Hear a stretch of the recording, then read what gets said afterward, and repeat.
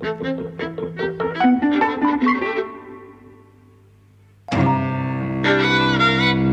and welcome to Eavesdropping at the Movies. I'm Mike. And I'm Jose. And we're talking about the third Small Axe film, Red, White and Blue, which, like the first, Mangrove, is about the legal system in the UK and an attempt to combat its racism, this time from the other side. So Mangrove was about the Mangrove Nine fighting abuse by the police, civilians, and this is about a guy, Leroy Logan, who was a real guy, played by John Boyega in this, who joins the police force as a beat cop. He's actually a forensic scientist working for them, you see, early on. But he gives that up, joins the police as a beat cop with the express intention of trying to combat its racism from the inside. For my money, it's the least impressive of the three we've seen so far. I think it's the least complex. Oh, I don't know about that. I mean, I may agree with you, yeah, but we're speaking about such a high level, that, I mean, I think this is an amazing film. I think it's great, and it sounds like such a backhanded compliment, but I really don't mean it like this. I think it's great for it to be on TV. I think it's for people who really don't understand the kind of relationship that black people have with the police, especially in this country. I think it's a great thing to be able to see that on TV. So his dad in this is arrested and beaten by the cops for literally doing nothing. He parks his truck on the side of the road, and he's allowed to park there, and he even has the tape measure to prove that he's within the regulations, and they beat him nonetheless. And they really don't have a leg to stand on, as the film goes on to sort of describe. That kind of thing, people probably don't believe happens. Well, but, I mean, so there's two things. First, it's good that it's on TV, that it makes people aware of systemic racism in Britain, a history of systemic racism, and also a history of small acts that resist that racism and try to overturn it. But aside from that, I also think this is a great film. It uses almost experimental techniques to draw attention to particular things in a very beautiful way that I also found very moving. Go on. So, for example, just little details like when you're introduced to the family and they're having dinner together, what you see is these extreme close-ups of patterns, of almost like 1970s carpets and jumpers, right? And it's like this abstraction, right? And then this abstraction becomes concrete reality, and you see, that it's like a Caribbean home, and actually the colors are different, but also it's extremely neat. So you have these close-ups of this covering of the juice jar, embroidered with beads, like absolutely pristine white, So, kind of all of this detail, which it really is almost abstract. It's like in such big close-ups that it takes you a while for your eyes to adjust to figure out what it is and what is happening. And all of a sudden, kind of, you get a view of this family, this upright family, this hardworking family that's inculcated these values, in their children, which, kind of then makes being the victim of police abuse all the stronger. Another thing that really caught my eye was, when they're in the hospital and Leroy's wife is pregnant, and you get that close-up of the scan. Is it a scan or the x-ray? What shows the baby? The ultrasound. The ultrasound of the baby, beating, right? And it's held just, almost too long, like or what could be too long, So it's drawing attention to this. It's kind of, making you aware of, both the beauty of life, also something that's unformed and in the process of, getting shape, and The other moment that really caught my eye was when Leroy is chasing that criminal across the factory floor, and basically you have this steady cam, doing these figure eights, which really highlight the danger and the tension, and kind of you don't know what he's seeing, and you get glimpses of what he's seeing on the corner of the eye, but just the choreography of that extreme long shot with the steady cam to create suspense, I thought was significant and extraordinary. There was also the moment where the father drives his son to the police station. The camera remains in the car, right? So you're seeing it from the outside, and you see like kind of this fumbling, and finally this awkward embrace, right? It was so moving, right? And you think, some cheap American director would have like pushed the camera in for, a close-up, on some, how do you call those machines that fly? Yeah, Drone. Yeah, you would have put the camera in a drone to get like a sweeping embrace. No, this is outside. It's tactful and it shows the awkwardness, and it allows you to kind of feel the emotion. I mean, I just thought it was like great. Doesn't it recall the shot? Isn't it one of the first shots? Maybe the first shot of the film where a very young Leroy, who's like maybe 8 years old, is stood outside his school, waiting for his dad to pick him up, and he's approached by cops. And isn't that scene from inside the cop car? Some of it certainly. Yeah, is. not the whole thing. Yeah, It starts off like that, Yeah. and then the dad approaches and tells the cops to stuff it, basically. Yeah. Teaches his son. And actually, in relation to, you've just reminded me, in relation to what we've just seen, The Mank, right? Mm-hmm. This was such a great opening, right? You see a kid outside on his own. You're already wondering what the hell's going on. Why is he on his own? Blah, blah, blah. Well, no, I didn't wonder that. I mean, he was in school uniform. I think he was waiting to be picked up. He was Anyway. outside school. Then the cops come in, and it raises all of these questions. When the father comes in, it raises a further set of questions. I think it's dramatic. Yeah, it's dramatic. That's for sure. And of course, then the father says that speech where he's saying something like, "I don't want you." I forget what the expression he uses because it's a Caribbean expression that I can't remember, but it was like basically, "Be respectful of the police." Yeah. But don't bring them in my backyard, is what he says, right? And actually, then the whole film is about that tension, overturning that tension. So I think it's fantastic.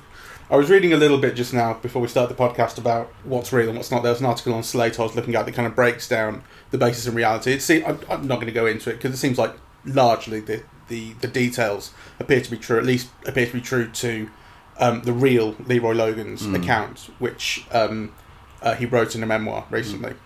One or two things have changed. I think maybe the most important seems to be that in the film it's suggested that the kind of key sort of catalyst in Leroy applying to join the police force as a beat cop is his dad's unlawful abuse and arrest by the police. And it appears that, like in real life, that happened while his application was already sort of underway. And maybe it sort of made him question whether he wanted it, but so that's kind of reversed, which I think kind of has is pretty much fair. It makes it a little bit more dramatic and intriguing, and kind of draws the father and son.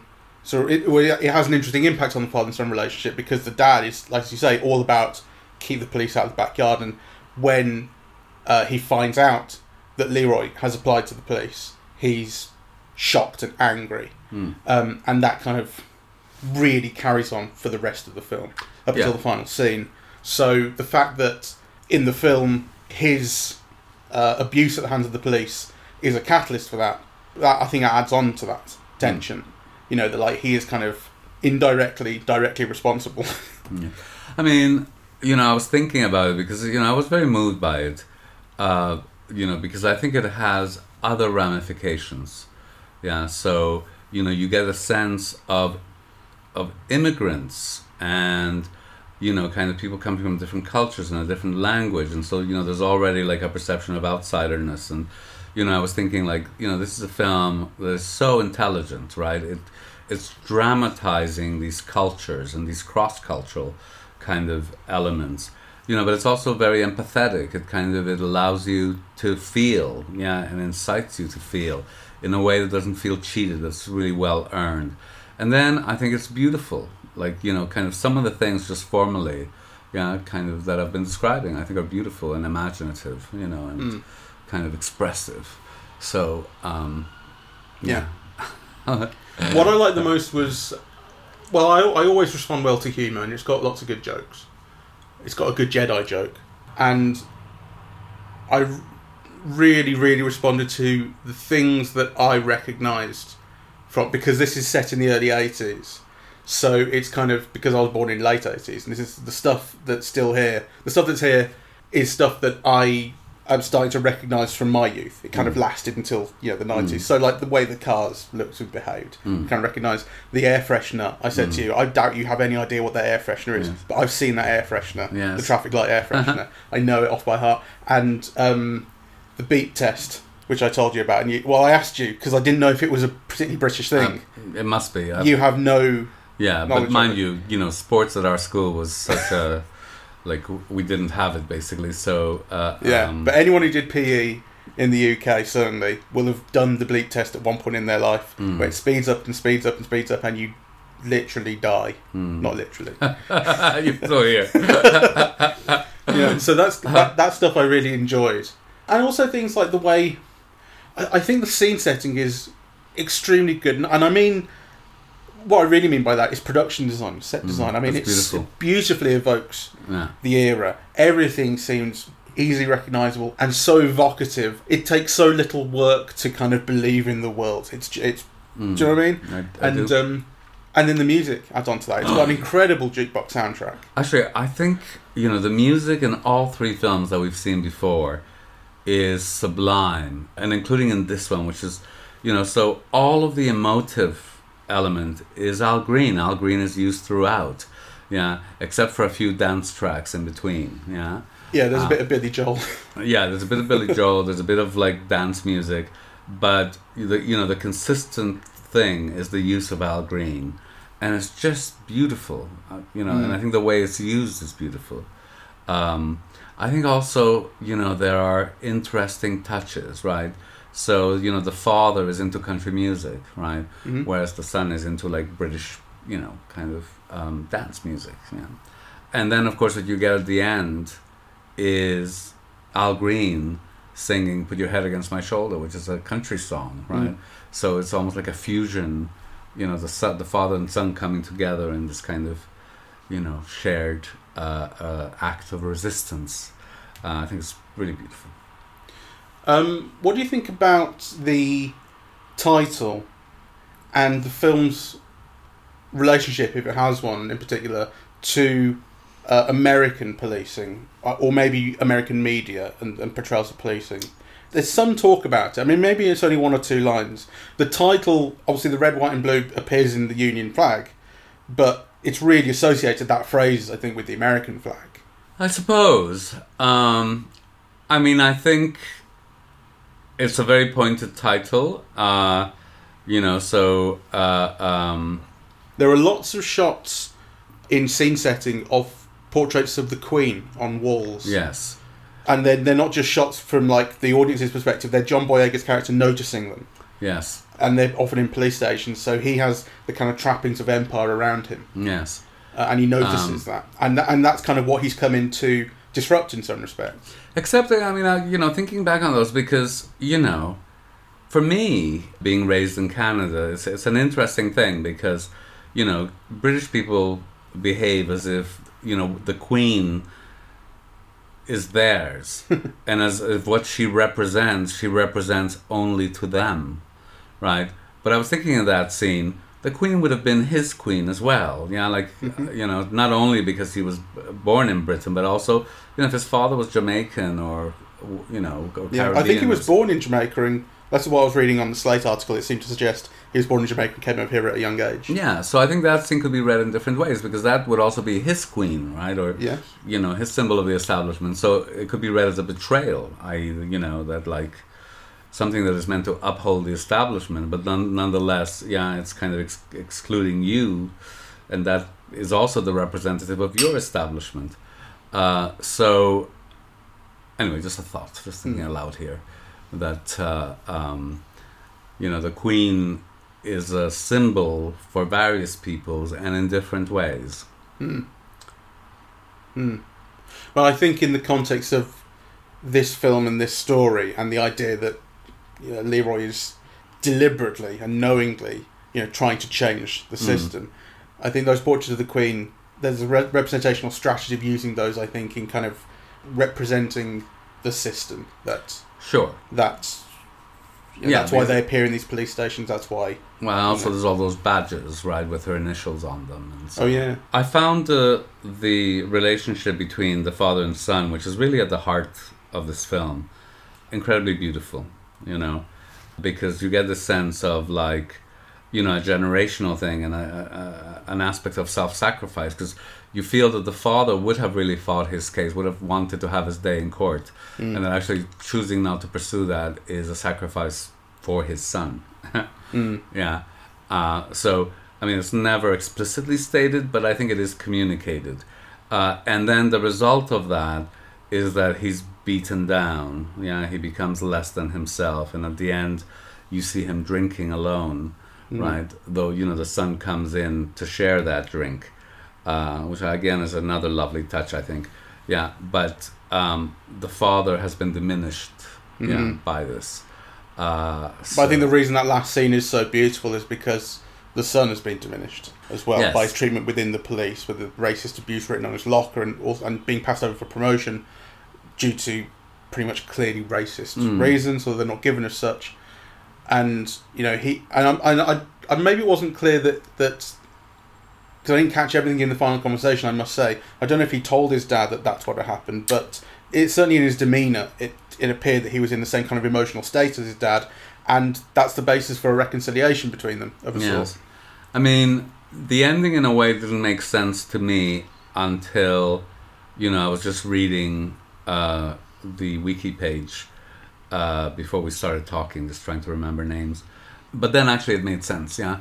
So, because, you know, I didn't realize that this was based on a real person, you know, that this real person became a success, that, you know, he was awarded the MBE or whatever, and, you know, and, yeah. So you know, the clink with the glasses and the, you know, the conversation with the father is, again, the struggle continues. So there is, like, yeah, there was, like, this sense of being kind of beaten or diminished, yeah, but it's not over, it's not the end, yeah. And actually, I think if you have a knowledge that this is based on real people, then that becomes clearer as an ending. Yeah, sure.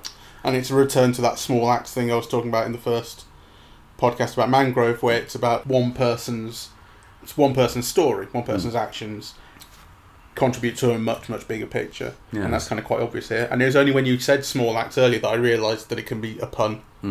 Acts. Yeah. That's good. I hadn't thought about that. Yeah. I mean, I imagine that it's like a Caribbean pronunciation of acts.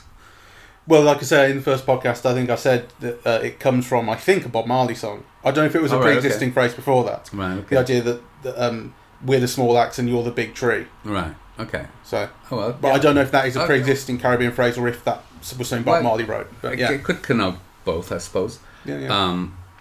Yeah, I'd forgotten you'd say that, actually. You'd said that. You must listen. Well, I do listen. Though, you know, I suppose I could always listen better. True of everyone. Talk about John Boyega a bit. Oh, he was wonderful. Because you love him, and you kept saying, what a star. Well, you see, the thing is that I had Gary Oldman in mind, yeah? So they're both very expressive. They both communicate the feeling that the character is supposed to be experiencing, right? Right, they're technically capable. Yeah, but the difference between John Boyega and Oldman, yeah, to me, is that Boyega also draws you in. Yeah, he enables you to empathize. Yeah, so it's not just that you understand what he's feeling, but that you empathize with him feeling it, right? Whereas with Gary Oldman, there's always this distance. You know, he never draws me in. I understand him, but he neither charms nor, creates an empathy, right? Whereas I think Boyega does. And actually, I think that's why, to me, Boyega's a star. Yeah, he can make you understand why he feels the way he does and share in that feeling, yeah? I agree. And you know, you can't stop looking at him. And actually, it's not even because he's handsome, which usually is my weakness. You know, you're staring because they're so handsome. No, it's just, you know, he's got a face that's alive, yeah, that you're waiting to see what he's feeling, really. Yeah, I agree. So he conveys an awful lot with the shift of his eyes or something like that. Yeah, and he does that a lot here when he's like, and it's sort of very notable. He looks from one character to another when he's in the initial interview, putting his application into the police, and there were 3 officers sat on the other side of a desk. He's only talking to the one in the middle, who's kind of taking the interview, but he keeps looking at the other 2, and he takes a second to look at each one, and it's just moving his eyes, doesn't move his head, you know. And I noticed it anyway. It's like he conducts himself really professionally, the character, and something that goes along with that, at least for him, is stillness, not speaking until he's spoken to, only saying what's sort of necessary. like behaving professionally, doing just what's right, and what's right in this situation, and all that's necessary is looking to the other officers to acknowledge their presence. Yes. You know. Well, I think that's also a sign of a star. That stillness. Because they have the security that people will be looking at them. You don't need to constantly be doing things to be drawing attention. You can be still and trust that people will look at you. And then the other thing about Boyega is that he's so charming, right? There are moments where he's laughing, and it's almost like he makes you want to laugh with him. That it's kind of like a ray of sunshine or something, like his smile. It kind of, it creates a mood. And I think it's very important in this particular film, right? Because the film itself is so dour that you need somebody like, charismatic and charming and almost life-affirming in the central role. And I wanted to mention also a couple of things about the film that I've forgotten earlier, which is its inclusivity, right? So it's very important that Leroy's cousin is gay. It's very important in the film, and it's a sign of the skill that McQueen has, that you get the sense of his oppression as a gay man, including by his family members. The father walking in, but nonetheless dancing with his cousin, right? So you get like these different sides to a story. Everything is kind of multi-layered, right? And then in contrast to that, I think it's also very important that when Leroy goes into the police mess hall and says, "Nobody backed me up," that it's not all men, that there are women there, right? Which actually would have been very easy in the period to just do all men in that mess hall. But no, he includes women there, right? So this is not an issue only of gender or whatever. It's an issue of race, and women are complicit. And also you see, that if there's a hierarchy of power, in that case, the women are with the men because of their whiteness. So I think the film is full of little things like that make it just so rich. I wanted to ask, and if this is too personal, I'm perfectly happy for it to just not go anywhere, be cut out. But I was curious about what you mentioned, the bit where the dad walks in onto them dancing. Yes. Because at that moment, Leroy's really being sort of cast out by his family for this. Yes. He ends up sort of cast out from the community, yes, pretty much, because they're not happy with the black guy policing him. Especially black guy who a lot of them know. He's from the area. But that bit in particular, was that resonant to you, or do you think it's especially resonant because of how you were treated when you were younger? Well, no, I mean, that in a way is so far advanced than what I would have been capable of, I mean, to be dancing with another boy in your house, I mean, I would just never have done it, right? Like, it was just not within the realm of the possible for me. No, I thought what was beautiful about that scene was how in one moment, and this is why, I'm using the word dramatic, it distills all of these things, both, the fact that the cousin is gay, the fact that Leroy is not, the affection and bond between them, they're dancing together, so, kind of clearly the Leroy character is not homophobic. The father walks in, then they all stop, right? And then actually the response to the father going away, where he continues dancing, and it's very important that it's Leroy who breaks the tension and starts off the dancing, right? To make his cousin feel okay, right? So, kind of, there's so much going on in a moment like that, right? Yeah. And I think it's, I mean, obviously I'm probably bringing a lot of my history and understanding as a gay man to this, but I think it's there. I think it's, these things have been thought through in terms of these questions, and I think this is why the film is so beautiful and rich. Was that his cousin, or aren't they mates, him and Lee? I think, well, I thought it was his cousin because the mother, where they go have that Sunday lunch, right? The father tells her, "This is your fault, that the son has gone into the police.